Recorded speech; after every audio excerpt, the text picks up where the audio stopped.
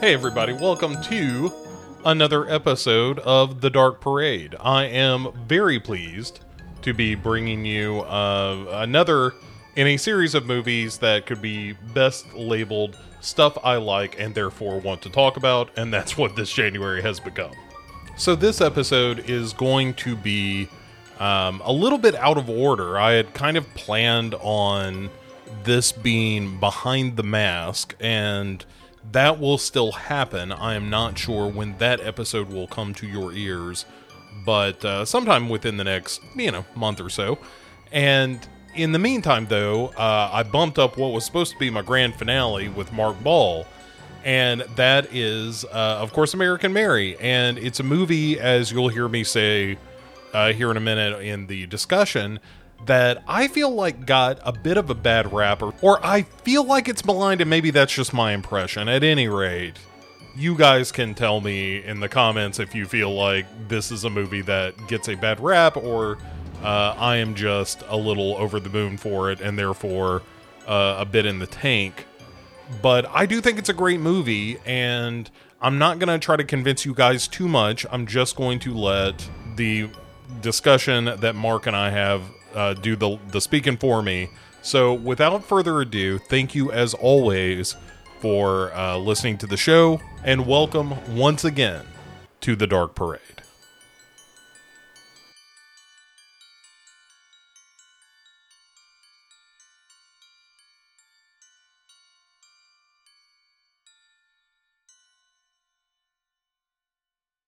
All right, as promised, my guest with me for this episode is the one and only Mark Ball, who is a ball to have on the show.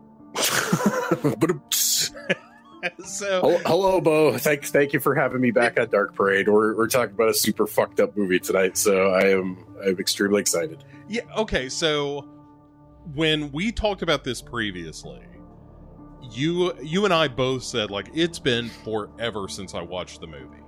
Yeah. And so I watched it again, and we'll get into my feelings. But you were just telling me, and that's why I wanted to capture this. It turns out you hadn't ever seen it.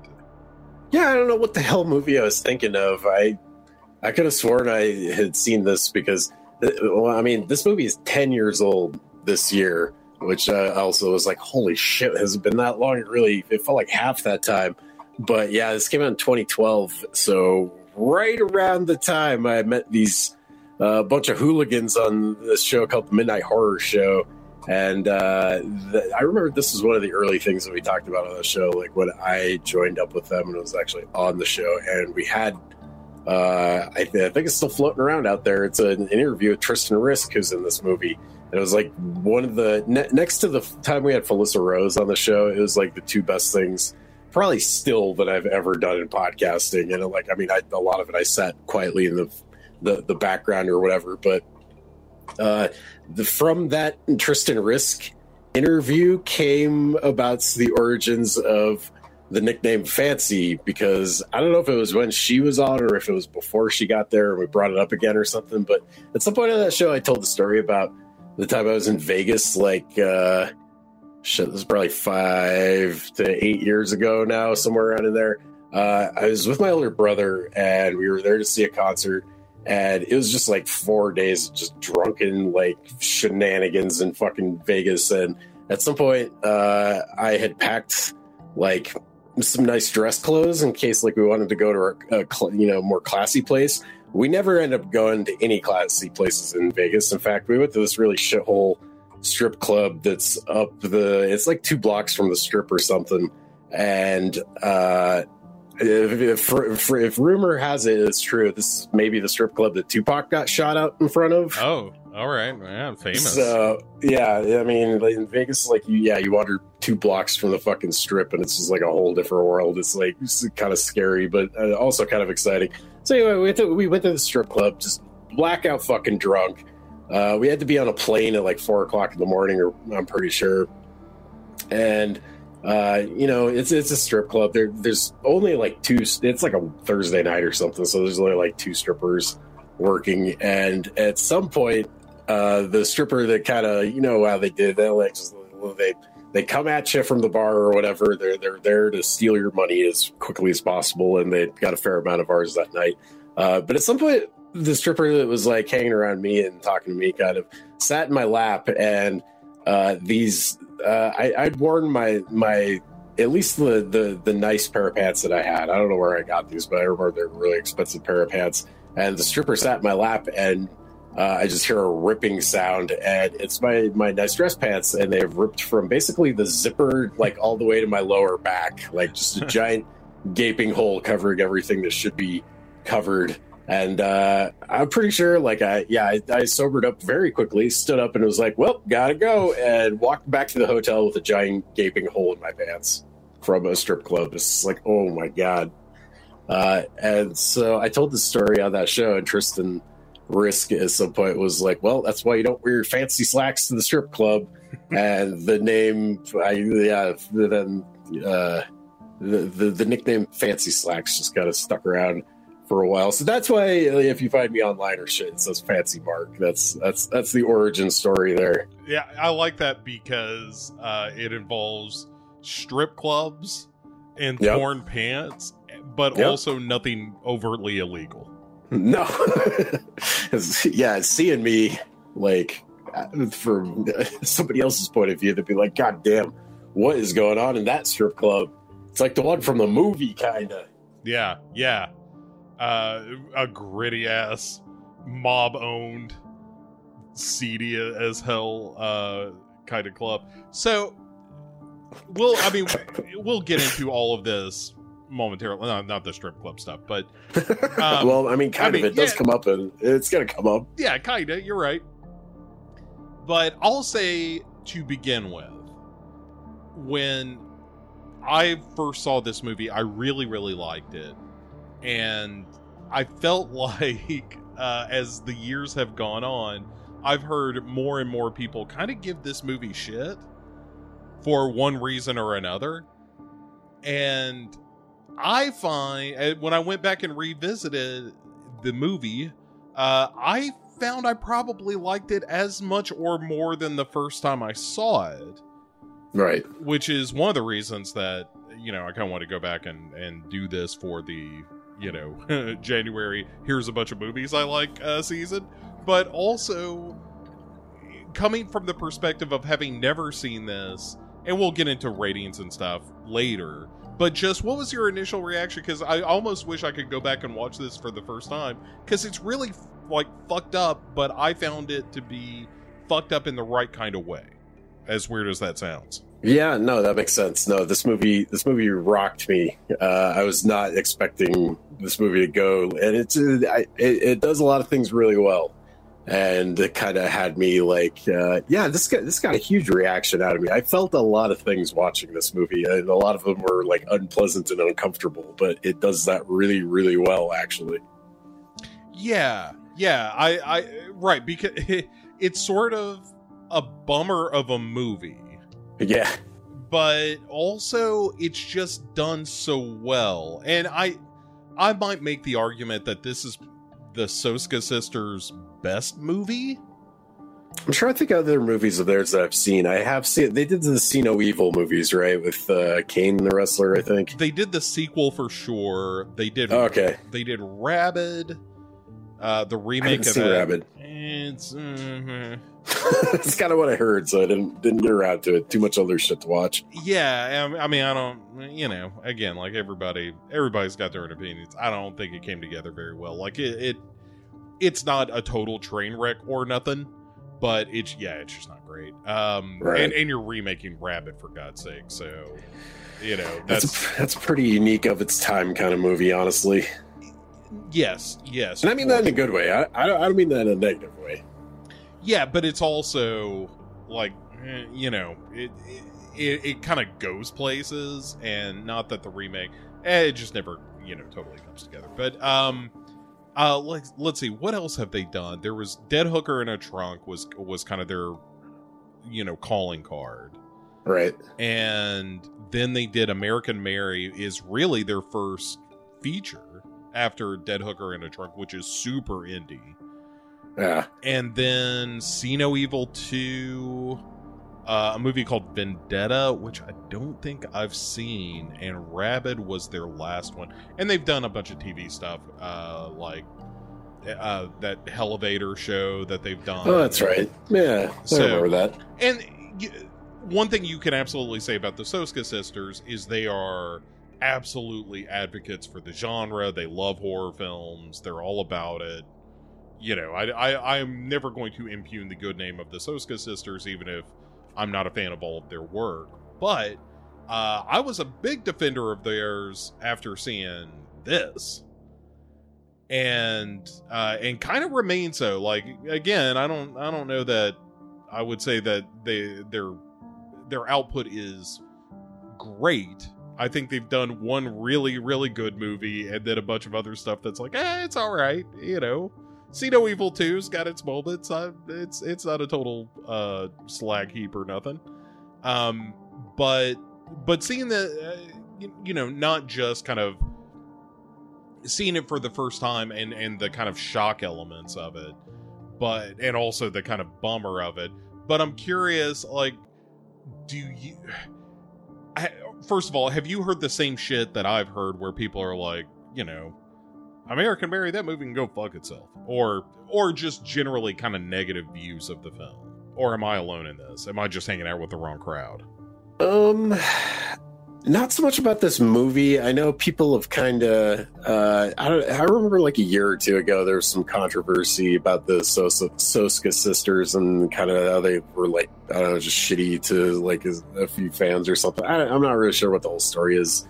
So, like, I've definitely seen a shift where I don't think they're quite so popular as they used to be. I mean, they still have, like, you know, a pretty good following of, like, pretty hardcore fans that love them. But, I don't know, like, among, like, the film dorks that I see, definitely, they got soured on them in the last, like, couple years a little bit. But I don't know. I don't really hear a whole lot of people talking about American Mary so much, which is kind of a shame because I don't know. I do remember people loving it when it came out, and like the Soska sisters were oft talked about in the horror community, but not so much lately. It seems like.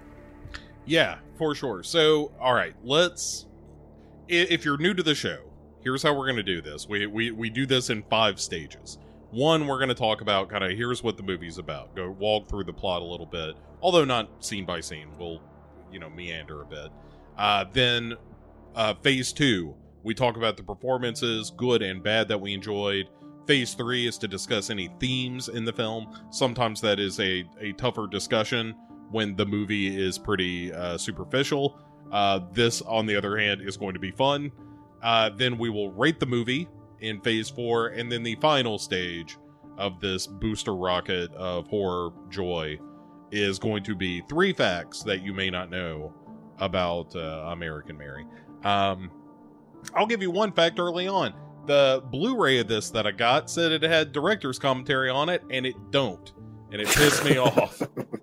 Those bastards. Yeah. The people at... Who put this out? Who put out this Blu-ray? Accelerator? No idea. I guess. But at any rate, sure enough, it says there are special features on the disc that I sure as fuck couldn't find. And I looked. I was searching high and low because I wanted to listen to the commentary for sure. But anyway, if there is a manufacturer of the American Mary Blu-ray listening, you owe Bo $5. Yeah. How about you? You know what? Keep the money. Just send me a file with the director's commentary and the special features, and we'll call it even. There you go. But all right, so the movie starts with a look at Catherine Isabel as Mary, who of course is sort of famous for ginger snaps, I guess would be the big thing prior to this. Oh shit, that's right. She was in Ginger Snaps like a decade before this movie. Yeah. And has just been in a bunch of like weird, like a 30 Days of Night sequel called Dark Days. What else, man? Just a laundry list of a movie called Ogre, which I've seen, like a sci-fi movie called Ogre, popped up on Supernatural, like just as was doing her time in the trenches. And I kind of feel like she has reached somewhat of sort of horror royalty to some degree. I mean, definitely in this movie, she fucking earns it. Like I'm kind of surprised there wasn't ever like a sequel to this movie where they just kind of, try to capitalize on the name, or, I'm thinking of like American Psycho 2 kind of deal. They didn't do that to this movie. Mia Kunis steps in. Shit, I would fucking watch that. Absolutely. Sure. But so Catherine Isabel is Mary, the titular Mary of the movie, and she's a medical student. Like, she's trying to become a surgeon. And when we first see her, she's like sewing chicken limbs together and shit, just doing, like, practicing the craft of doing stitches and stuff. And we also know that she's a little bit down on her luck because the telephone company calls her and is like, hey, we're about to turn your shit off. And the other kind of bit of setup is that she's got this teacher named Dr. Grant who is giving her some shit in class, theoretically about not paying attention, but she also fires back the answer that he's looking for to let us know that she is actually a very accomplished student. Like, she knows her shit. Right. And he gives this whole bit about, like, well, I don't want to waste my time, Mary. And he's an asshole. Like, right from the get-go, he's a fucking huge asshole. 100%. And he's totally picking on her. Like, that comes in later. Lewis is like, oh, it might be seen that he was kind of picking on me. He totally is. Right. There's a bit in the early goings where she gets a phone call from her grandmother. Nana. From her Nana. And she's like, no, Nana, everything's going good. No, I don't need any money. I don't have a boyfriend. Dear sweet Nana. Yeah. Oh, poor Nana. And anyway, so she's like, look, basically she's got to find a job that can give her some money pretty quick because things are reaching a crisis point.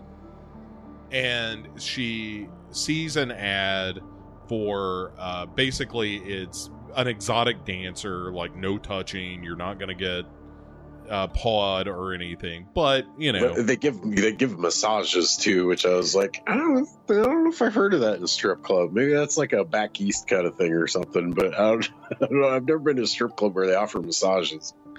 Right, yeah, that's that's weird.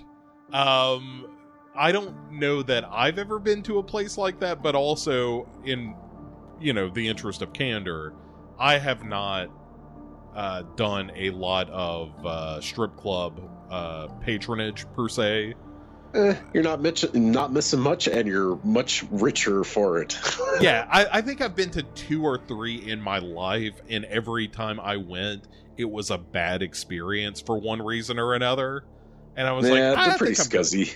Yeah, it's partly that. One time I just got filthy drunk in one, and just ended up like puking in the bathroom a bunch, and that was no fun.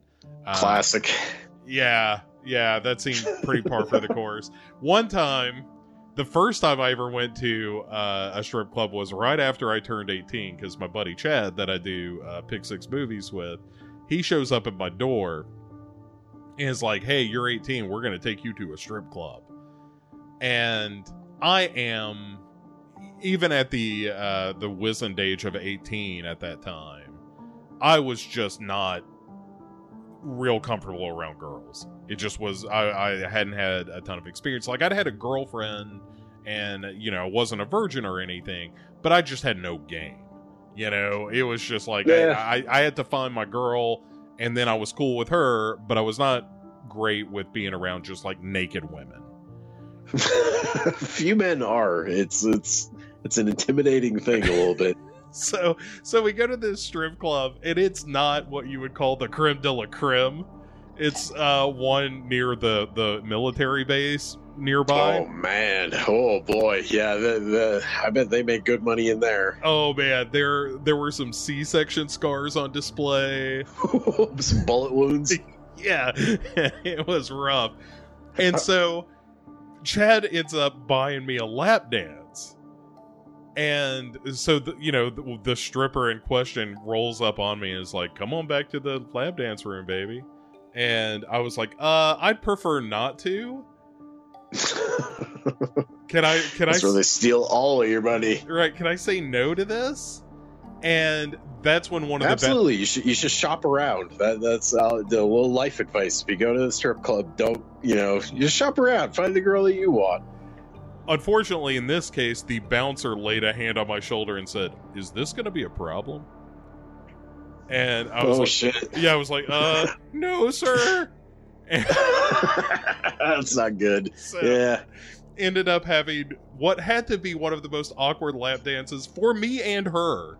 You're just scared. I was just terrified, did not want to be there, and I'm like, so, are you going to school, or... It was a real mess. Oh, boy. But, yeah, anyway, back to the movie. So she is going to this massage / strip club. And I like the detail of her bringing a resume. And the guy being like, look, you don't really It's kind of a MacGuffin later in the movie. It comes back around in a really clever way, kind of. Yeah, for sure. And anyway, so this guy, Billy Barker is the guy's name. He gets her to like massage him. And then one of the dudes comes in and is like, hey, we got a little bit of a problem. He comes in to tell Billy Barker, we got a problem. And he's like, all right, we got to cut this short. You got to get out of here. And he ends up, after like reading the resume that she's given him and seeing like, hey, you're a surgeon? And she's like, yeah. You're a little overqualified for this job. Right. But and he's like, look, I got a little bit of an issue here. Can you help me out with this dude? No questions asked, and I'll give you, what is it, $5,000? Yeah. I need you to help me. $5,000, no questions asked. And she's like, all right, I guess. And she takes him, or he takes her downstairs into this room where there's this guy who has been cut up. Yeah, they're like, we need to keep Rat alive for a little while. Yeah. Do what you can. And they hand her like a bottle of like alcohol, like for like probably rubbing alcohol or something, like a couple of rags or something. It's like, here you go. Yeah. And it's kind of suggested that they were torturing this dude and it just went too far. Yep. And I mean, I kind of doubt Rat is like his given Christian name. There's probably a reason that they're calling him that. Fair enough. Yeah, you're right. And it's not like a loving nickname like Tiny or something. No, Rat is pretty specific. So, unfortunately, she can't save him. Like, she does what she can do, but he's too far gone. And Mary, meanwhile, is consumed by the idea that, like, oh, somebody might come for her. Like, she has seen too much. She does the scared girl thing where she like, locks all 5 or 6 locks on the door. I mean, there's a part where she goes to like take a shower to wash all the fucking blood off her and stuff, and then she hides on the couch with a baseball bat, which I feel like is something. It's not like a white girl thing. I think it's something everybody does at some point in their life, like when they think there's a burglar or something. I don't know. There's lots of little weird things like that in this movie that I can kind of relate to. Yeah. But in the sort of wake of this sort of very traumatic incident with her saving this dude, or trying to save this dude and being unsuccessful, and realizing that she has brushed elbows with some really seedy individuals, by the way. She's doing gangsta shit. Right. Yeah, like she was a mob doctor for a few minutes there. And then she starts getting a call from a girl that we'll eventually know is Beatrice is her name, as played by Tristan Risk, as you mentioned. And she is calling and is looking for, can I speak to Dr. Mason? You know? That's a great impression. I was going to do mine, but yours is better. So now I'm not doing mine. It's not that great. Like, I can only do about 4 words before it really goes off the rails. It's hard, man. Like, she's, oh man. Yeah, she almost steals the show, honestly, in this movie. Tristan Risk is like such an incredible like performer, and she does all kinds of stuff. She's artistic. She does like sideshow type stuff. Like, yeah, definitely. If you're not familiar with her work, like some of her bigger stuff, she's in The Editor. I think it's like the last Astronaut 6 movie. I'm pretty sure. I'm trying. She was in a movie that I didn't get a chance to see, called Amazon Girls Escape from Prison or something on the slides that came out a couple of years ago. But I think how we first found her is she was in a really rad short film called Call Girl, directed by Jill Six, who just had a movie come out last year, the year before, called The Stylist. Yeah. Super rad. It also had, I can't think of his name, but he's the main character in the Human Centipede 2. Right, the little Peter Lorre looking dude. Yeah, that dude. Call Girl. I hope that's floating around on like Vimeo or YouTube or some shit where people can see it, because that's a pretty rad little short film. It's like 2 or 3 minutes, and Tristan Risk is in it, and she's great. And like this was about, when we got that interview on the Midnight Horror Shows, I think right after American Mary came out. So she's a fascinating character. You should definitely follow her on the social medias. But anyway, her turn as Beatrice is amazing. I mean, she's. I'm jumping ahead a little bit, but her whole deal is that she wants to look and sound and be like Betty Boop, because that's what she feels like on the inside. And she gets a hold of Mary for reasons that I'll let you jump back into. But Tristan Risk fucking steals the show in this thing, man. She's covered under a shitload of makeup. She got to do the voice, even the way, even when she's just in the background of shots in this movie, she's still doing the Betty Boop thing, and is clearly studied up. And this is one of my new favorite performances in a horror movie that's come out in the last 20 years or so. She's so fucking good in this. Yes, she ends up tracking down Mary, essentially.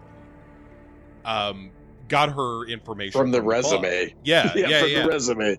And was one of the dancers at the club, or is one of the dancers at the club, and has tracked Mary down that way, and shows up at her place ultimately.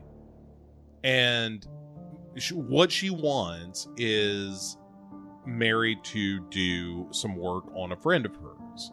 She's like, look, there's and as you said, she explains, I'm into this body modification. I've turned myself into Betty Boop. And and Mary's like, yeah, you did. I mean, you sure did. Yeah. And she says, well, I've got this friend of mine named Ruby Real Girl, and she wants somebody to finish her, but they haven't been able to find somebody to do it. And she says, look, I'll give you $2,000 to meet her. Just to show up. Just to show up and meet her. And I'll give you $10,000 if you actually do the procedure. And again, Mary, who is in a real tight financial bind, agrees to do this, because she's like, well, it's $2,000. I'll just show up and meet her, and then we're done. And sure enough, she goes to meet at a vet office, which I think is pretty great. It's like, so my cousin's a veterinary. We can use his office after hours. Yeah. And I like the girl, Tessa, her niece, who is the receptionist at this vet clinic. Don't be a cunt. Apparently a raging cocaine addict. She's like, you're never happy unless you're high. Yeah, and is kind of given Beatrice and and like Ruby and this whole group shit. And I like the fact that Beatrice is like not having of just like we're not a bunch of addicts, you know. Like she's like, look, you're just being an asshole, and you know, none of it, like, you need your blow, so you're gonna shut up and take the money we're gonna give you for letting us use this office, and that's gonna be it, because we're not gonna listen to any more bullshit out of you. Right. And again, just all these little relationships and moments I really like in this movie, and that's one of them. And so we meet Ruby Real Girl, who is a woman who is trying to essentially turn herself into a living doll, or a human doll. But her reasoning for it is fucking. This scene really got to me. You want to explain why she wants to become like a living doll, kind of? Well, she starts with saying, "Don't you think it's wrong that people can't look on the outside the way they feel on the inside?"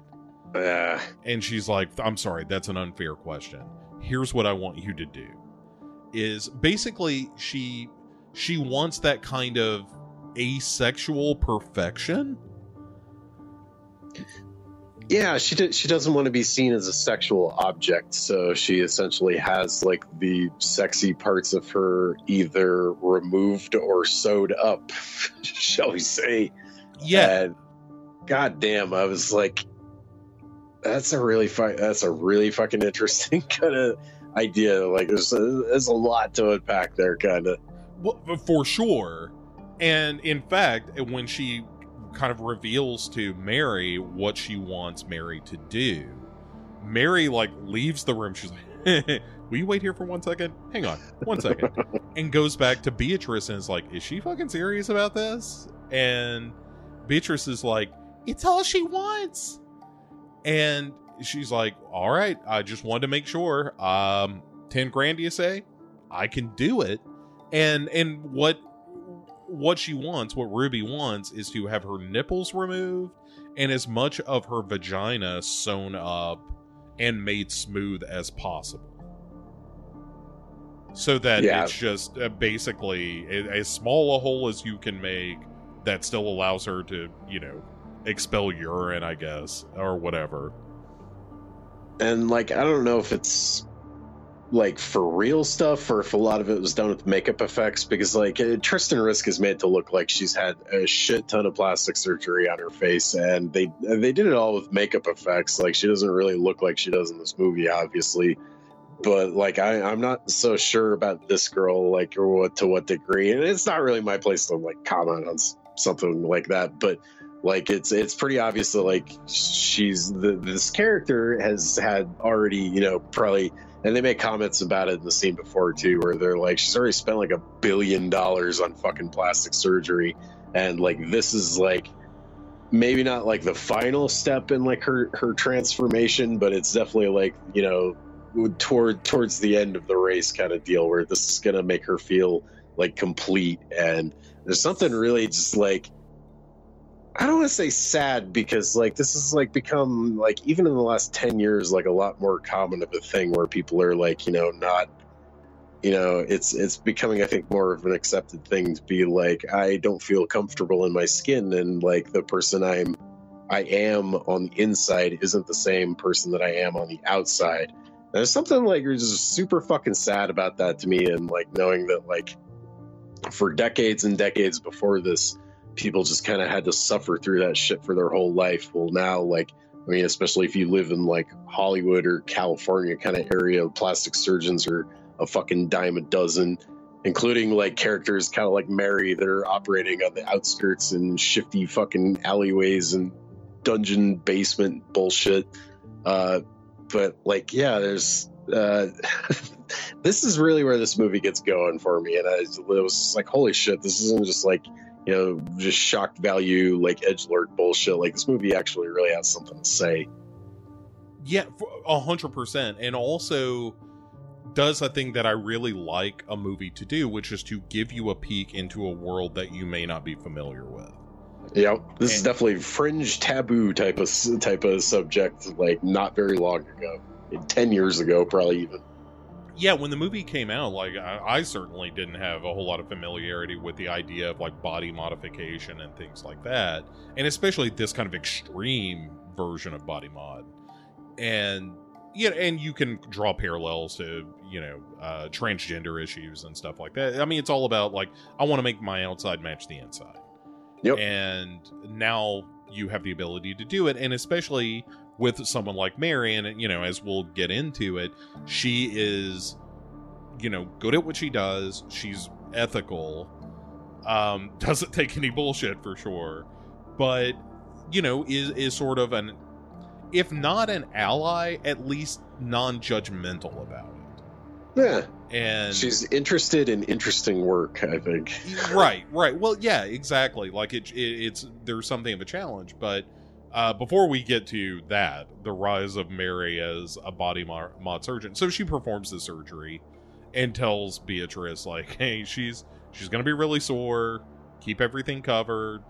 It's gonna feel like everything's stretching because it is. So just if you need anything, give me a ring, but don't need anything. And so she kind of goes back to her life as a would-be surgeon, like as a medical student. And even with the complaints with this Dr. Grant dude, there's also the surgical resident that she's under named Dr. Walsh. The other fucking weirdo in this movie. Right. In a movie full of weirdos. Right. And it's no mistake that it's the men in this movie that are the most, like, dangerous and creepy.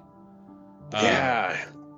Because God damn, I didn't even thought about that. Yeah, it's like the male doctors. It's the guy who owns the strip club / massage parlor. Like, all those dudes are the ones that you have to keep an eye on. Beatrice and Ruby Real Girl, they're not going to cause any problem. They may seem weird on the outside, but they're not the creeps. Yep. And so Dr. Walsh is impressed by Mary, as they're doing their rounds and so forth. Like, he makes her go tell a family that the diagnosis that they found with this husband was that he had a heart attack. And so she's like, okay, I'll go do that. And she goes in there and tells them, and they're like, oh my God. And she comes back out and he's like, okay, now I need you to go back in there and tell them that he didn't make it.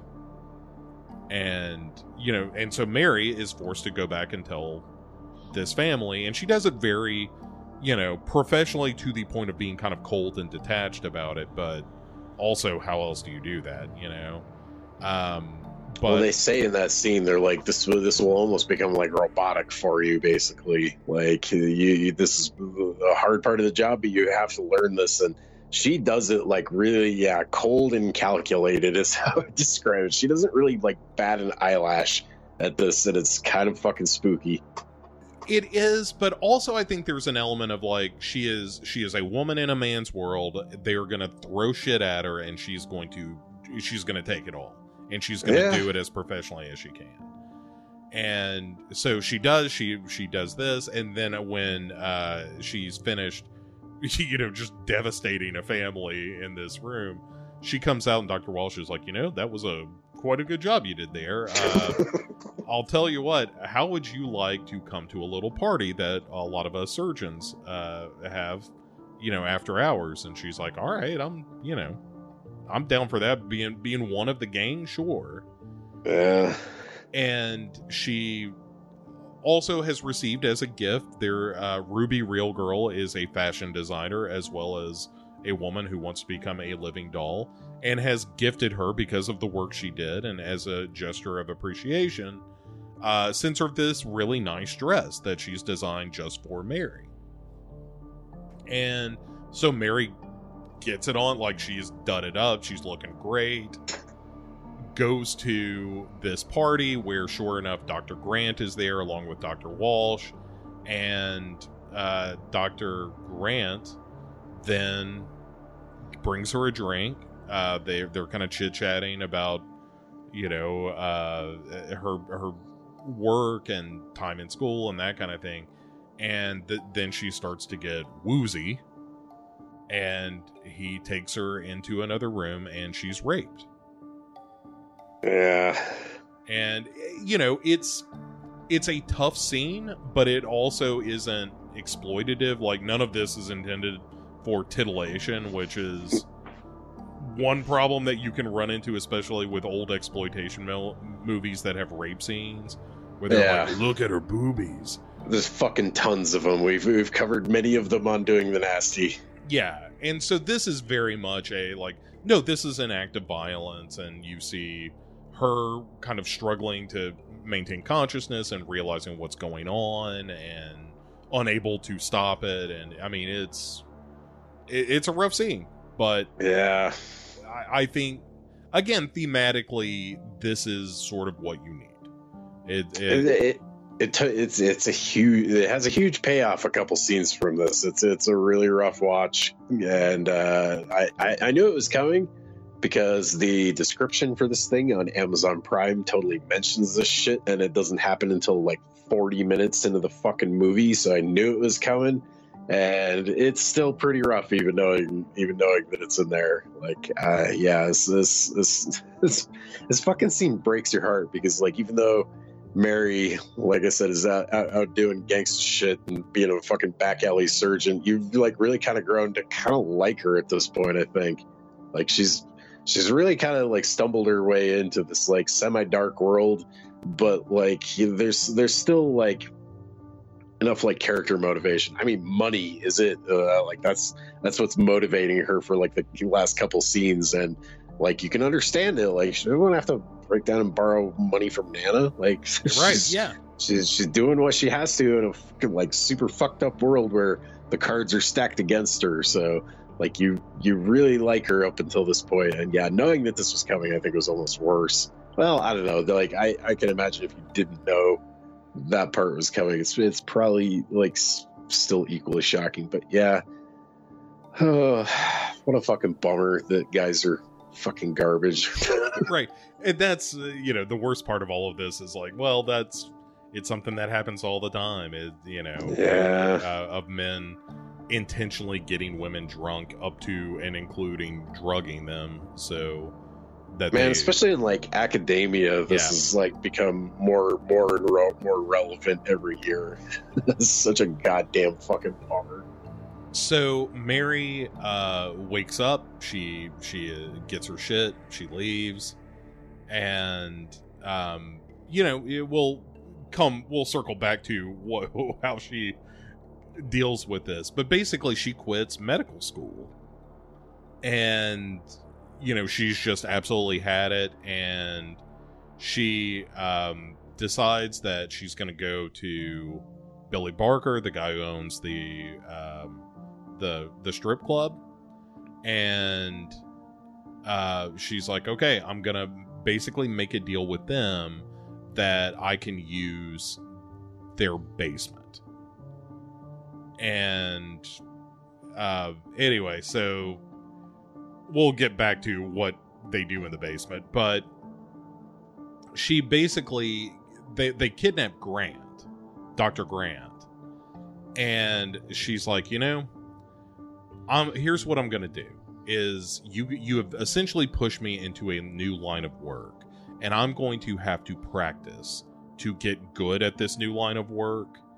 And so here is a book of all the shit that body modifiers asked for. And, what does she say? Like, we're going to be in surgery for 14 hours or something as I'm trying to figure all this out. So, let's get started, you rapey motherfucker. Yeah. And man, this fucking scene. Oh boy. So, anyway, it will again circle back to the ultimate fate of Dr. Grant, because we only see him whimpering and like understanding that he is good and solidly fucked. He's got this big, or is that in the later scene where he's got the big clamps that have his mouth like spread open? No, that's this one. Like she pulls his tongue out with some tongs and is like, well, we're gonna need to do some piercing, and split tongues are really popular, so we're probably gonna do that. Filing down your teeth, implants. Right. Just a laundry list of shit that you would not want done to you unless you asked for it. Yep. And she finds out later. We leave them at, we don't, like I said, we don't get the payoff of this until a little bit later, but we learn that her work with Ruby Real Girl has gotten some attention from the Soska sisters, as it happens, who played the Demonic Twins, who run a body modification website called abstract.me. And they give her a call because they're like, hey, we have something that we would like to do. We think the work that you've done on Ruby is fantastic, and will you meet with us? And she's like, okay. And somehow, I think it's in a conversation with Beatrice that she learns right around this point that Ruby has a husband as well as some boyfriends. Yep. And so the Demonic Twins show up in the U.S. from Germany. They meet her at the bourbon bar where Mary at once upon a time was going to be a dancer. And when they walk in, one of them French kisses the dancer on stage and then bites her tongue. Which everybody's just like shocked, but I guess we're gonna tolerate this. Right. The two goth-looking girls that came in wearing latex and platform heels and the heavy makeup and whatnot are acting a little strange. Weird. And they like walk in unison too. It's it's spooky. Well, and so what they want is, like, they've brought their own assistant because they're like, look, there is no way that one surgeon can do this. But essentially what we want you to do is to swap our arms. Yep. And so that we're always together in that way. Which is, I feel like if I say that that's like an insane thing, like I'm probably only alienating 4 out of a million people probably that would want such a thing done. So I'm gonna go ahead and say that it's borderline insane. Right. But everybody's different. People are into shit. Everybody's got their own weird kinks and all that shit. And so but that's what it is. It is just, hey, will you do this thing? And she's like, well, all right. And we get, I think it's around this point that Billy Barker has his dream about Mary. Where he's been lusting after her. We haven't really talked about him very much, but he's like kind of a, he's Mary's, I don't know if you call him like a sidekick or something, but anyway, like he's totally lusting after her, and has had some like late night jerk sessions he's got security cameras all over the strip club, so he's got like a video on his laptop of when Mary came in and gave him a massage, and he's like fantasizing over it, and he's like, it's just like, ew, dude, you're like a little bit of a fucking perv. Actually, you're a lot of bit of a perv, which kind of sucks because like he's almost likable. Like, I mean, he's doing like dirty shit in the fucking basement, like with cutting people up and crazy shit. But like am I wrong? Is he a little bit likable? He is the closest thing you get in this movie to a likable dude for sure. Okay. Like he's definitely shady and he's a little skeevy, but he's also, in the grand scheme of things, seems to be pretty fair with Mary.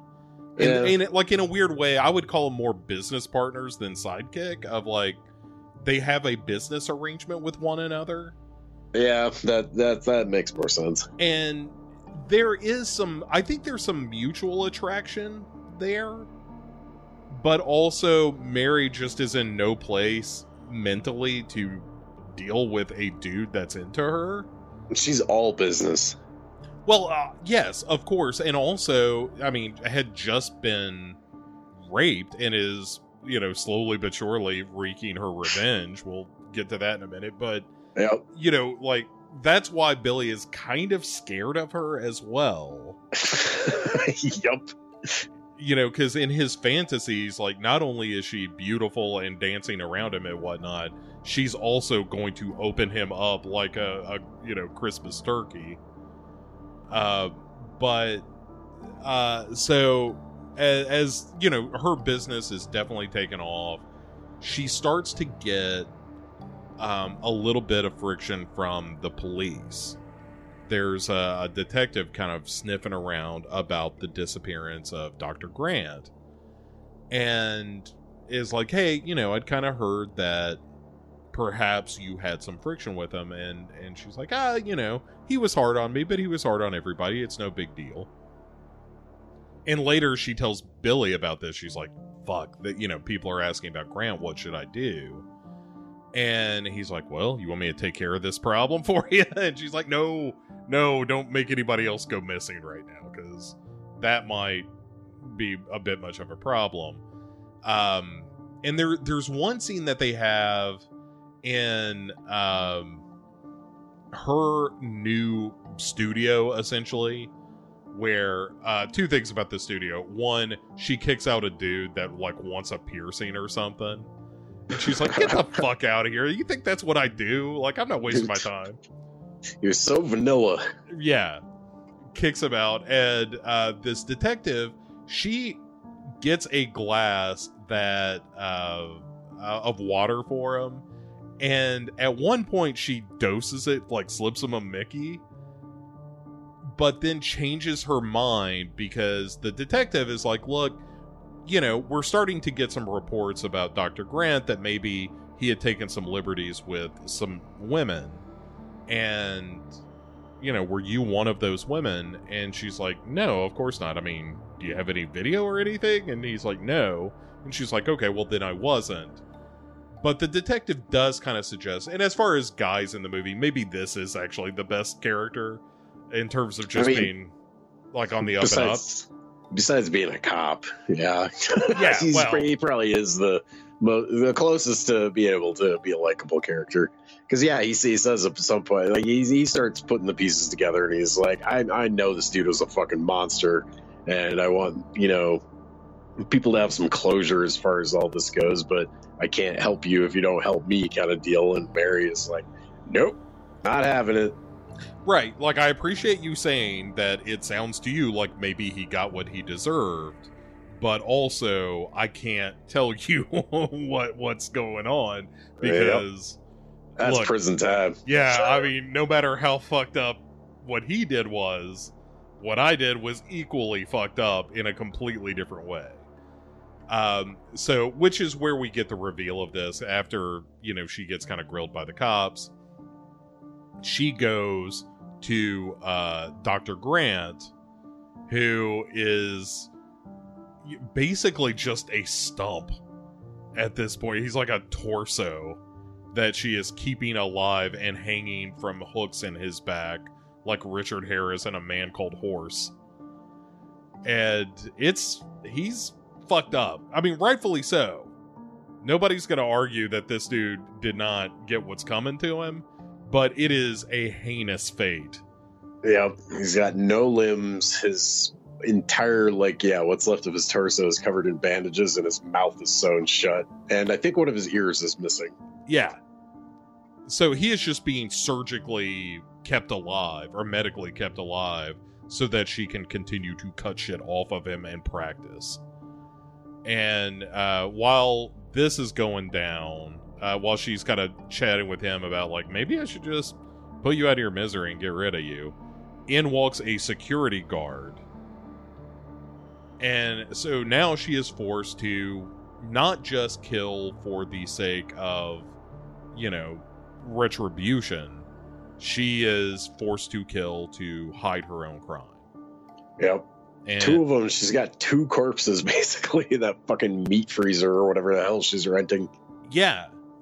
And she ends up, you know, getting rid of him as well. And uses a taser to zap him when he tries to wiggle away from her after she kills the security guard. But Billy, her business partner and would-be boyfriend, finds out that, like, Dr. Walsh also knew what had happened to Mary and knew about what was going on with the other girls. And so Billy, taking matters into his own hands here, kills Dr. Walsh, unbeknownst to Mary. Yep. Mary is going through a real crisis of conscience here because she's like, well, fuck, I didn't mean to kill that security guard. Like, Dr. Grant had it coming, but that security guard did not. And maybe I just need to turn myself in and, be done with this. And Beatrice kind of talks her out of this. And as well as, like, one of the other dudes, one of the heavies at the club, the bouncer / guard, who's like, look, you had to do what you had to do. And, what you did to Dr. Grant, that was justified. And you had to save yourself. And that's why this, guard was in the wrong place at the wrong time, kind of thing. Yeah. And there's also a moment where Mary sees this stripper kind of hanging on Billy Barker. Although she's not just hanging on him, she's giving him a fucking BJ in the office. Yeah. And so Mary, again, completely unable to process her feelings about anything right now, just decides like, oh, I'm gonna go kill this bitch in the she bathroom. kind of snaps. Yeah. And I mean, that's kind of the Frankenstein-like journey of this movie, is that you are sympathetic with Mary up to a point where you're like, oh, you've just completely lost your shit and are now a dangerous individual. And is like, acts as if she is about to use her surgical tools to kill this woman, but ends up not, kind of cuts all this short. But Billy is like, look, man, you're starting to kind of lose your focus and your center. And also the detective is all wired up because, surprise, surprise, a second doctor involved with this shady bullshit going on at the college has gone missing. And so Mary's pissed off about that.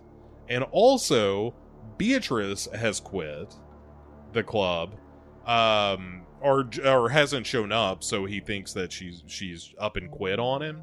Yeah. And so Mary's just like, all right, I'm going home. He's like, look, how about you and I just go to LA? Let's get the fuck away from everything that's happening, here in town.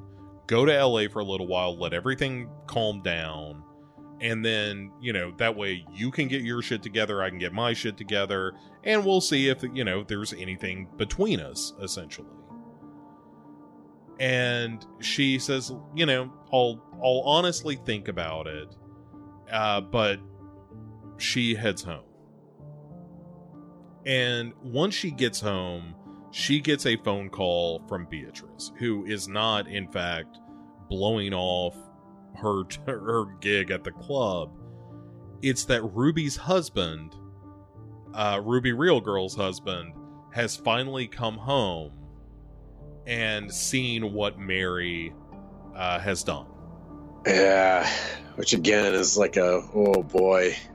Like, she's finally exactly the way she wants to be, and her husband comes home. It's just like horrified to see what Mary has done to her. And it's like, oh, it's heartbreaking, man. Yeah.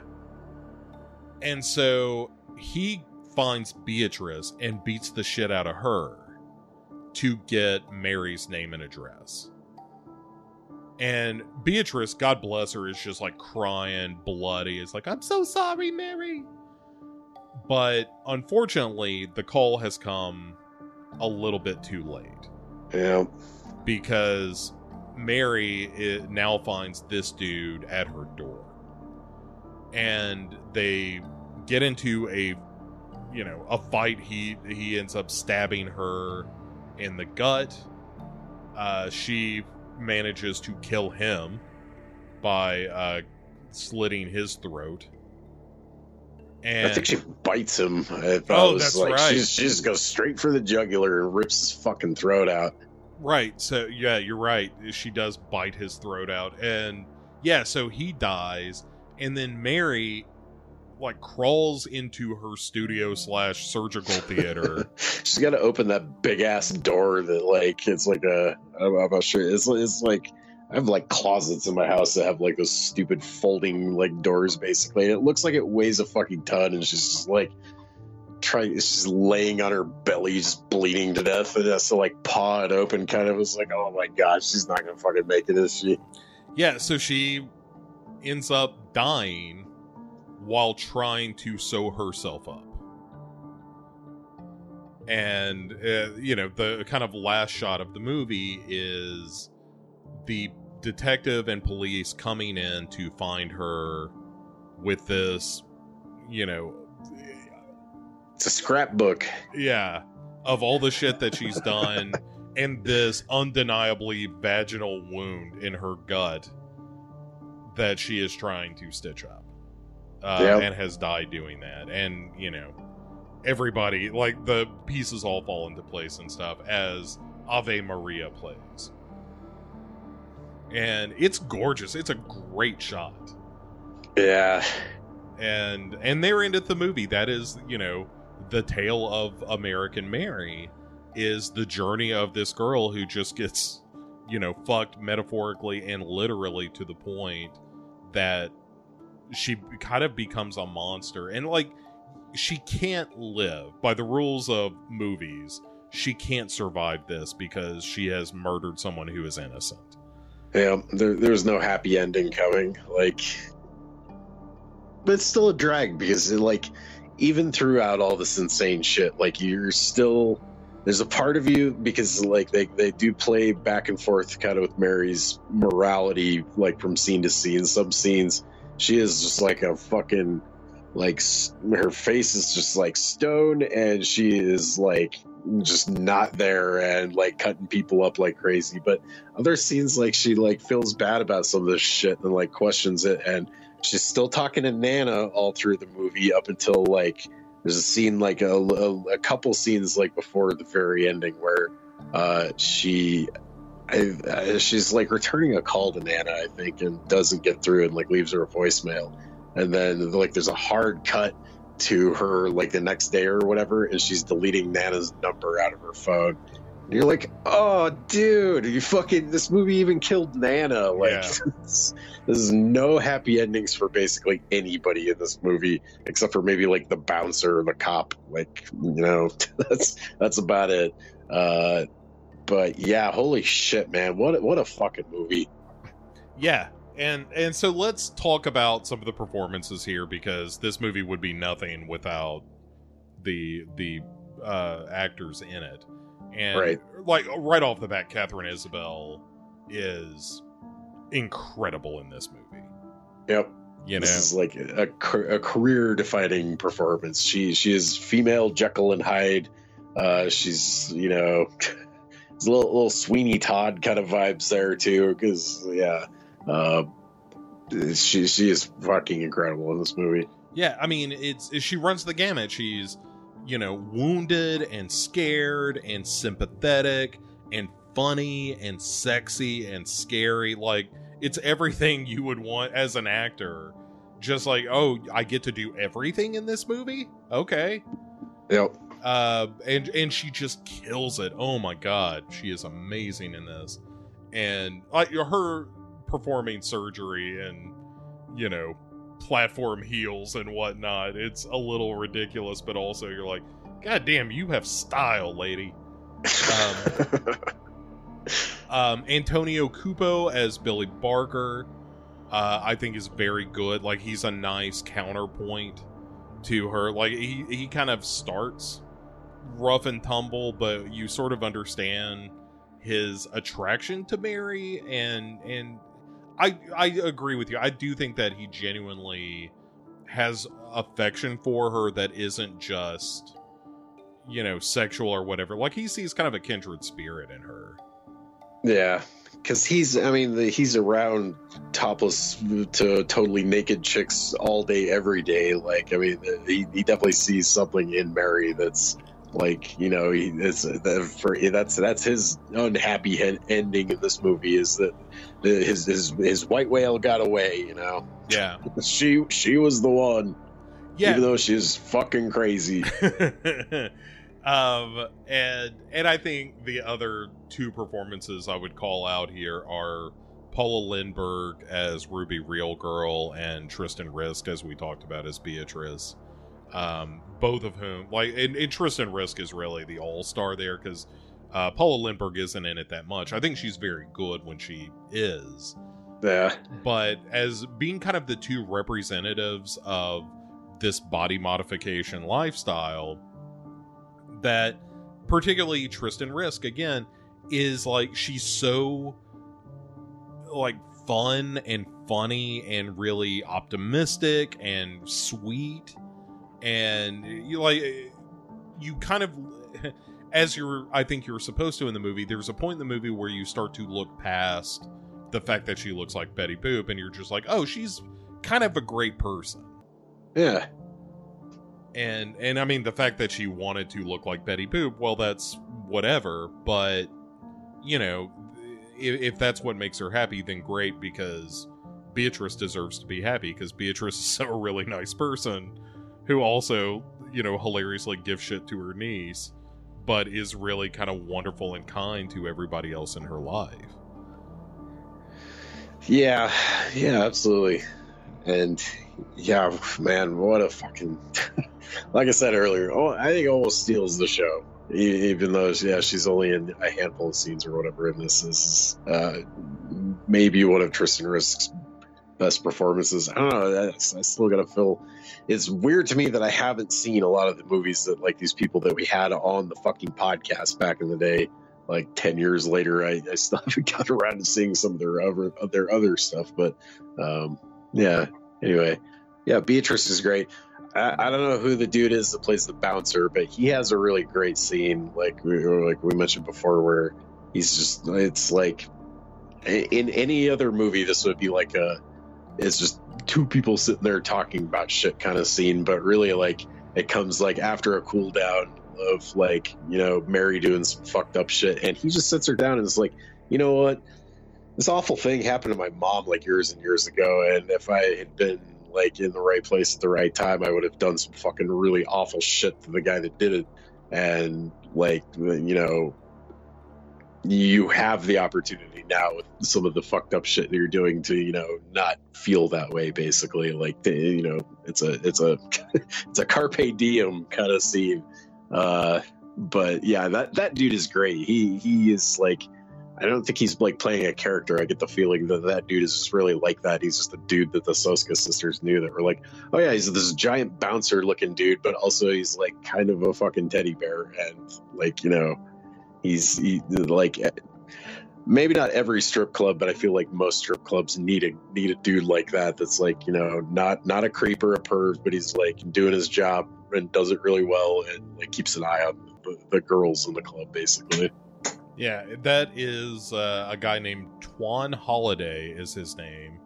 I think he met the Soska sisters through their association with wrestling, because he's a professional wrestler as well. No shit. Or used to be. Did some stuntman work, has done some acting, done crew stuff. Like, he's, kind of a ham and egger sort of dude in LA, one would assume. Are the Soska sisters, this is a weird question, but are the Soska sisters Canadian? I forgot about that. I think they are. So a lot of these people are probably like Toronto and Vancouver, like, regulars kind of deal. I'm 90% sure Tristan is a Canadian. Yeah. But I don't know about the rest of these people. Confirmed. The Soska sisters are, in fact, born in British Columbia. Okay, that makes sense. So, yeah, and I think you're right. He's got a lot of presence and has that great scene. Anybody else you want to call out? I mean, the guys who played the doctors were great, but just at being garbage. Yeah, they're the super villains of this movie, and they do it really well. 'Cause, yeah, the one guy is a fucking dick, like right from the get go, and is yelling at her because her phone's going off in class, and it's like debt collectors and shit. And it's just like a huge asshole. And the other guy that, like, I mean, doesn't like. I mean, he's totally an accomplice to the things that are going on at his fucking little parties, basically, and he's well aware of them. And like, is the like. I'm not sure how you describe the character, like, or like if there's a name for that exactly, but he's the one that lures her in, basically, like into the monster's den, and yeah, it's he's like, all surgeons got a real dark sense of humor working this job. It's like, no, dude, you're actually just a fucking creep, basically, and like, yeah, I don't feel too terrible and can kind of understand why Billy, the strip club owner, kidnaps him, and like, because he gets a fucking copy of the video somehow too. That's another thing that he watches on his laptop later, not in like a salacious way, but like I think that's kind of what inspires him to go fucking kidnap this dude and beat the living fuck out of him. Oh, and for sure. I can kind of understand that, especially if I was in Billy's shoes, and you know, I'm definitely hardcore crushing on Mary. There's a lot of stuff about the like people being protective in this movie, kind of. Like the bartender has a way of doing it, but also Billy has a way of doing it. And, you know, I mean, he did a terrible thing, but like, I don't know, I guess as a guy, I could kind of understand where he's coming from a little bit. Oh, yeah. Right. Like if you're Billy and see this horrifying video, you would be like, and especially knowing that Billy is capable of some dark shit. Yep. You know, not the craziest thing. Also, that guy, Clay St. Thomas, is the guy who plays Dr. Walsh. Big voice actor. Does a lot of animated stuff. But yeah, it's like, again, it's not a cast that's like, you know, a lot of recognizable names, but everybody kind of brings it and is very good.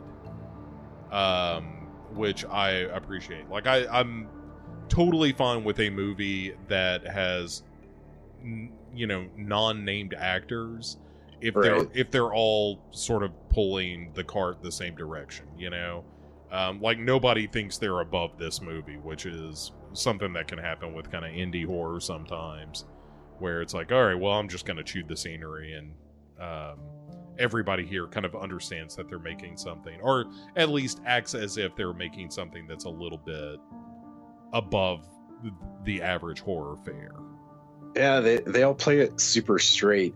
So, all right, let's get into themes, because that's where this movie kind of shines, I think, is, you know, it is obviously a movie about an independent woman kind of running headfirst into the patriarchal structure of the school. It's about women being marginalized, of having to, you know, I mean, I'm sure there's a little bit of a metaphor for the Soska sisters of like, you know, sometimes you got to get a little creative if you're going to make it in a business that's largely run by men. You know, that you could kind of argue on a thematic level that this is a movie that is sort of about their journey as filmmakers in a largely male-dominated industry, like, you know, making movies. Yep. And you got to get a little weird with it, but if you get weird with it, people are gonna come fucking gunning for you. Yeah. And I think that's, you know, this is still fairly early on in their careers, but you know, I think there is definitely an aspect of that. And the other one that I jotted down is this the sort of the story of Ruby Real-Doll, which is if a woman tries to control her body, then that is generally frowned upon by the men who see them as property. Yes. So it's, you know, kind of well said, man. That's it. Thank you. But it's kind of thematically dense. There's a lot of ideas at work in this movie. And I mean, I don't think any of them are knee-jerk man-hating or No. anything. You can run into movies that feel a little like that Black Christmas 2019. Yeah. Like, we've been over that ground, but like this is kind of the elevated version of that, of having that discussion of the way that men control everything and the struggle of a woman to live in that world, and how you like fight against it and ultimately lose a lot of times. Like, this is that conversation done by people who are a little more thoughtful beyond the main part of it. Yep, absolutely. I was really interested to hear your take on this, because I knew you would probably put it into much better words than I can. But yeah, like I said earlier in the show, there's a lot going on in this movie. It made me feel a lot of feels, and a lot of them were deeply uncomfortable, and parts of it made me really sad. And like, I realize that's not really themes that I'm talking about. That's more like this is a difference, like the emotions that a movie can like make you feel. But yeah, there's there's a lot going on in this. The one I think the big one that I took away is just like the things it's had to say about like not feeling comfortable in your body, basically, and like it made I think this is a great movie for the this is a pro body modification movie. Like it really, it's kind of a movie that's all about like your body is your own and how you choose to express yourself, and also how you choose to live your life is nobody else's fucking business. Yeah, that's pretty much, that's kind of the long and short of it. But there's a cost to it, right? Because you do that, and society is going to look at you in a certain way. Like, there's that scene where Beatrice brings the dress to Mary after she did the thing for Ruby, and Ruby is outside school, and Mary is outside school, and Mary's feeling very self-conscious and a little embarrassed of Beatrice. And like Beatrice, like I was saying earlier, like Beatrice is a wonderful character who is nothing but like friendly and giving and kind, but the first reaction everyone has to her in most society is going to be like, oh my god, what a freak. And that's why I think Beatrice is like secretly kind of one of the strongest characters of the movie, other than the fact that she ended up giving up Mary's name and address after somebody beat the shit out of her. But nah, I mean, I would too. Like, I ain't above it. I'll turn coat on somebody if the pain gets to a certain point. If like it's me, or if it's that or death. But like Beatrice, but immediately calls Mary too. Is like, I'm sorry I did this, but I couldn't take it anymore. And so yeah, I think to your point, I think there is a lot of that in this movie of, here is a woman who is living the life that she chooses, the way that she chooses to do it, and is kind of looked down on for it. Yeah.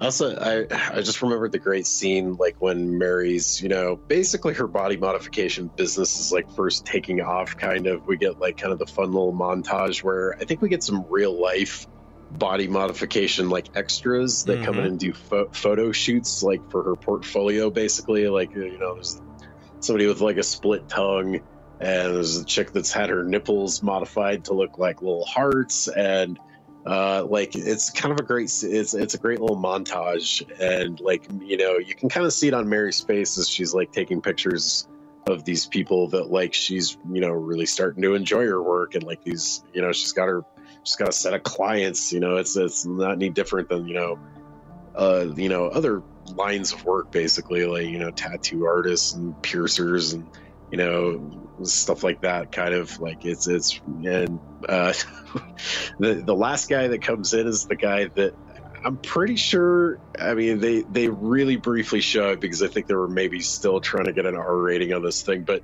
does that last dude have his fucking dick split? Yep. And he comes in because he was. She told him not to have sex, so he went home and like apparently furiously masturbated and got it all like infected and like, you know, inflamed and pissed off looking basically. She's like, I thought that was implied that, like, you know, that also meant no masturbation. It means don't fucking touch it for a little while. And well, yeah, that's when she like finds out. Yeah, the cop is coming over for a second time. She's like, you gotta go, get out of here, freak weirdo. This dude's like he's in like a denim like battle vest, and I think he has like the forehead implants that make it look like he's got like little stubby devil horns. Basically, like he looks like a dude that, you know, would you run into like in a Tool show or something. Yeah, like, you know, which, you know, I'm saying this in much respect and adoration for these people. I don't think people that are into this sort of thing are weirdos or anything, but like she's like, I don't want the cops seeing what the fuck I'm doing in here, basically. And he might, you know, get kind of a clue if he sees you and your inflamed split dick. That is very funny. That whole bit. Oh, I didn't think you meant jerking off. I thought that was implied. I didn't realize you were that stupid, but fair enough. Yeah, it's, and I guess that kind of brings us to our final thoughts on the film, and we'll rate this movie up. As always, scale of 1 to 5. Half stars are allowed, not quarter stars, because we are not monsters here. So I will say this about American Mary. Like I said in the upfront, I hadn't seen it in a long time. I remembered really responding to it and really liking it. When I went back and watched it again, I had not just the same reaction. I thought it was really, you know, kind of prescient in a lot of ways, that it feels like a movie that could be made today and be just as relevant. Like all of everything about this movie, all the stuff that makes this movie interesting to me is still stuff that we as a society are dealing with. I think we're a little further down the road. I think that there's a little bit more of a sense of acceptance for people who lead alternate lifestyles, or maybe that's just me being soft in my old age, where I'm like, I don't give a shit what anybody does as long as it doesn't hurt anybody else. God bless, you know. But it's still a movie that like it kind of gut punches me at the end of the movie. Like I know that that Mary has to die because of what she has done, but I also don't want her to. I'm still rooting for her, even though that she is a murderer. You know, not just with Dr. Grant, because, you know, that dude had it coming. But yeah, as far as Dr. Walsh, you know, or not Dr. Walsh, but the security guard, it's like, yeah, I mean, I know that she took a life that she shouldn't have, but I still, you see her go through so much that even when she is kind of at her bottom and like threatening, you know, strippers in the bathroom with her surgical instruments and stuff, you're still like, you know, I just want you to pull up on the stick and get out of this and not completely crater. Yeah. Even though that's where the movie has to go. But I love it. I think it's a terrific movie. Yep. Yeah, this movie's a ride. I wish I would have seen this 10 years ago, because I mean, this movie, 10 years later, it feels super ahead of its time. Like I said, a lot of the things that, like, not even 10 years ago, I think maybe would have seemed a lot more taboo. Like now there's, you know, 16-year-olds that have Tumblr blogs dedicated to this whole entire thing. I realize I'm dating myself by even mentioning Tumblr, but that aside, like, I dug the shit out of this movie. Yeah, it definitely, it's got some gut punch moments. There were some scenes, there's some gross violence in this. Like, I wouldn't really call this like a super bloody movie, but like when this movie goes for the violence and goes for the scalpel, it's pretty fucked up and pretty gruesome. So there was a couple times where I was definitely shouting at my TV last night, and Yeah, I like a movie that gets a visceral reaction out of me, like this one did. There's a lot of stuff that like just like either knocked me over emotionally or like was so fucking gross and just so morbid that like I'd be screaming at my fucking TV while it's playing. So yeah, I dug this a lot. I wish I would have seen this a long time ago. All right, well, let's rate it then. I am going to give this movie.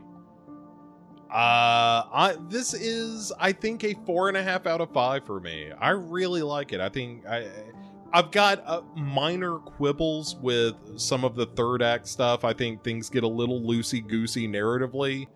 But other than that, I think Katharine Isabelle is so good in it. I think Tristan Risk is so good in it. I think what the movie has to say is, important and well said, and I just kind of love it. I think it's terrific. Yep. Yeah, I'm right there with you. I'd give this. This is a solid 4 out of 5, and really, like, I can't really pinpoint any like major gripes with this movie. Like why this isn't like a solid 5 out of 5. I don't know. Mostly because it's hard subject matter. Like this isn't something I can just throw on like any time and just be like, and like this is kind of a movie you gotta like, I don't know, like prepare yourself a little bit for, because it goes to some like really fucking dark places. For sure. Yeah, it's not like, hey, we're having a party, everybody, let's gather around and watch American Mary. Double feature this with like Irreversible or something. Right. Yeah, no, we're all going to feel totally shitty after this movie's over, but I think you're going to really learn something. All right, well, let's do some information that you may or may not know. 3 facts about American Mary that listeners may not be privy to. One is, maybe this is a little bit of a cheat, so I'm probably going to do 4. But the first one is every special effect in this movie is practical. It is a movie that the Soska sisters wanted to do practically, and they sure as hell did. And I think it's much appreciated. I think that's great. Yeah, that makes sense. I mean, there's nothing really in this that's like too fantastical that you couldn't like a lot of the makeup effects are just like probably little pieces. Like we need a couple shots where like she's slicing into a boob, so make us a latex boob that we can cut into that like bleeds and shit. Like they're probably like, yeah, that's like I don't think this thing had like a probably super monster makeup effects budget, even though there's some grisly shit. Like, well, even like sewing up the chickens in the opening scene is like it's kind of gross, and it was probably like a $5 effect kind of. So yeah, I mean they worked with their low budget really well on this thing, and like I got a lot of mileage out of little tiny pieces. Let's call this number 1. Well, the special effects is just a bonus. Number 1, the character of Mary Mason, aka American Mary, was written by the Soska sisters with Katharine Isabelle in mind. They wanted her to do the movie after all 3 of them, the Soska sisters and Katharine Isabelle, had worked together as extras on Josie and the Pussycats in 2001. Wow, that's I haven't seen that one. I haven't even thought about that movie in a great long time. But yeah, I remember that. Fuck, maybe I should go back and watch that and be like, oh, there's the Soskas. They're extras. Yeah, I mean, I think it's crazy that in a weird way, Josie and the Pussycats is the origin of this movie. Yeah, that's. Now I gotta go back and watch that movie and be like, there are parallels between Josie and the Pussycats and American Mary. They're the same film. Number 2, the Soska sisters' parents remortgaged their house to raise money to finance this movie, and for that contribution, both of their parents do cameo in this movie. Huh, I wonder who their parents play. Yeah, I'm not sure. I don't have that information in front of me, but I bet on a rewatch it'd probably be fairly obvious because that's probably something super innocuous. Like I'm sure they didn't want to. I don't know. Depending on what kind of parents they have, maybe they're down with being in a scene where they get like blood thrown on them or something. But yeah, I bet it's they're like store clerk or some shit. It's probably something super safe. Sure, somebody in the hospital, something like that. Yeah. And the third and last thing you probably don't know about American Mary, and it's the thing I like most, the bit of trivia, is that Ave Maria is used 3 times in the movie. And the first time, it is very amateurish. It is played with fewer instruments. Halfway through the movie, roughly, it is played again with a more complex arrangement.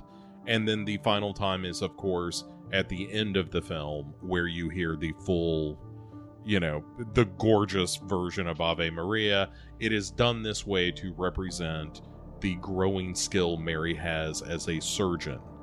And so that every time you hear it played, she is a little bit better at her job. That is cool as hell. That is an awesome little detail. I love stuff whoever. I'm not sure who did the score on this movie, but yeah, that piece is a big part of the score. But also, there's some interstitial stuff between that, kind of where it's one of the scores that doesn't really call attention to itself and is only there when it's needed, kind of. Which I think is always an interesting balancing act, because I've written music for a couple of my friends, YouTube short films or whatever, and there's always the temptation to just jam pack as much of your fucking sound and music into the thing as possible, but there's a real art to limiting yourself and only putting stuff in as needed. And yeah, I can't remember another movie that did something along those lines. That is a cool little fact. Yeah, Peter Allen is the guy's name who did the movie for this. He's done a million things, a lot of family movies and horror movies. Kind of a,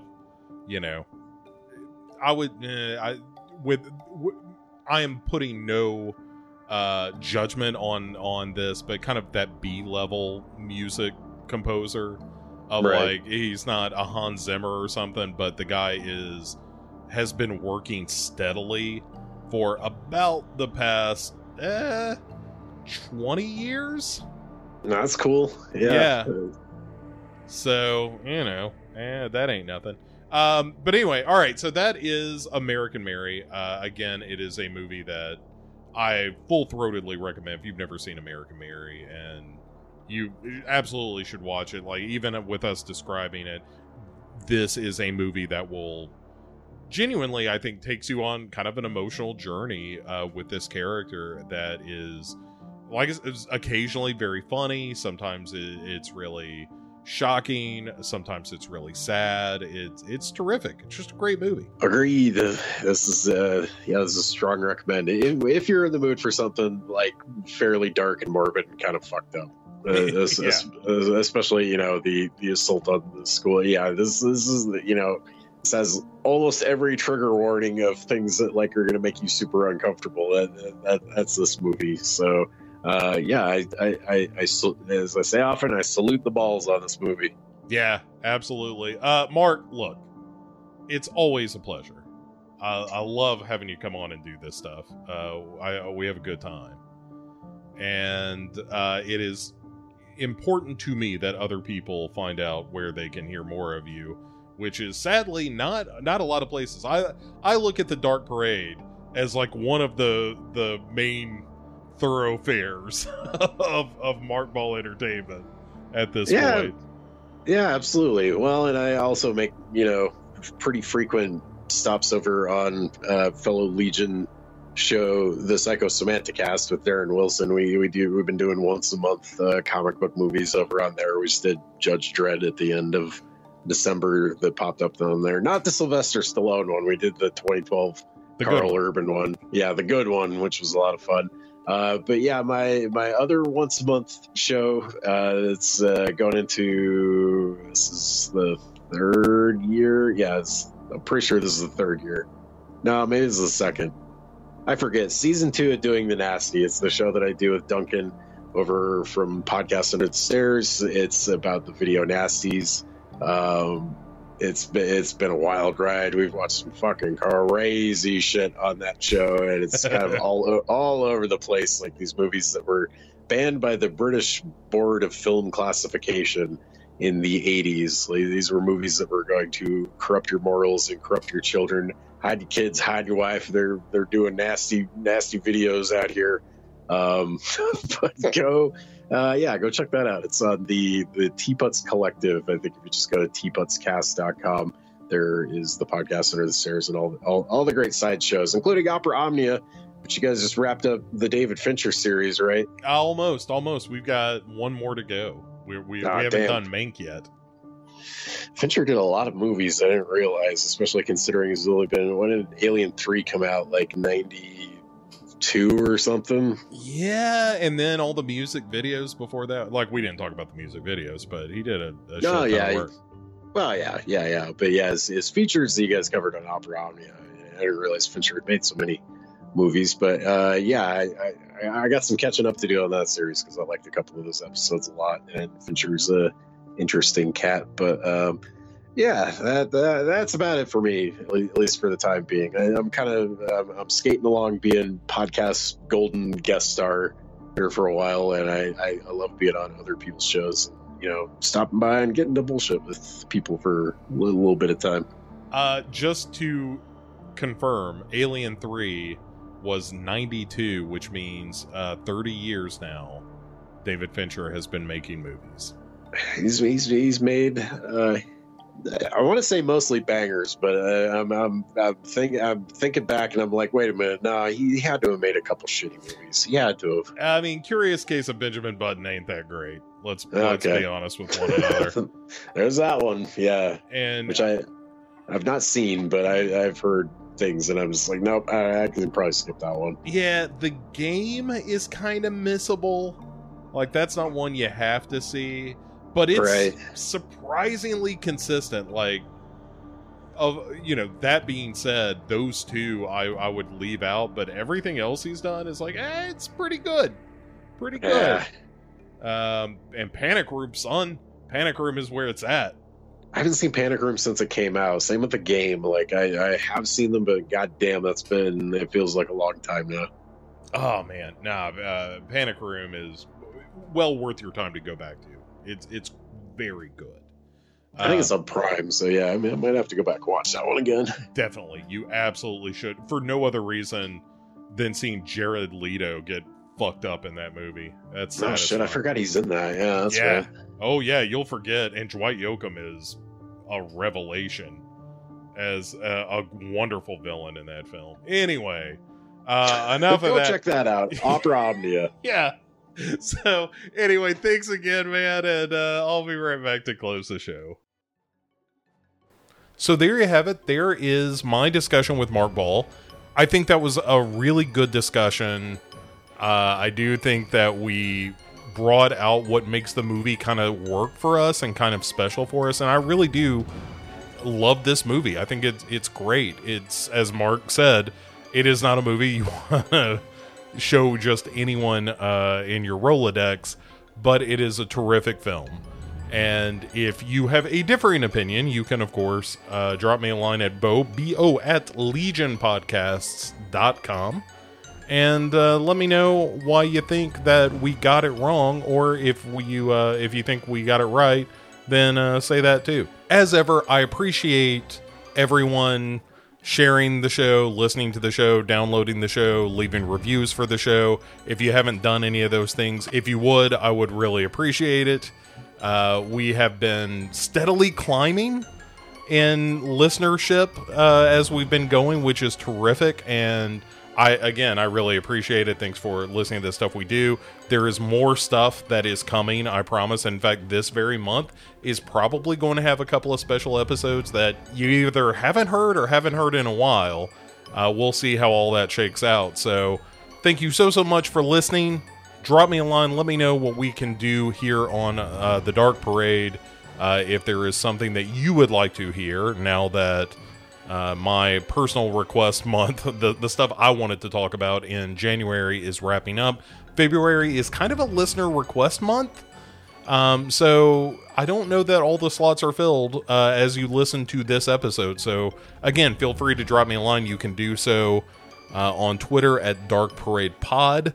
You can also do that on Facebook at facebook.com/groups/Dark Parade Pod. And you can also email me at bo@legionpodcasts.com. I think that's it for now. And as always, thank you so much for joining the Dark Parade. We'll see you next time.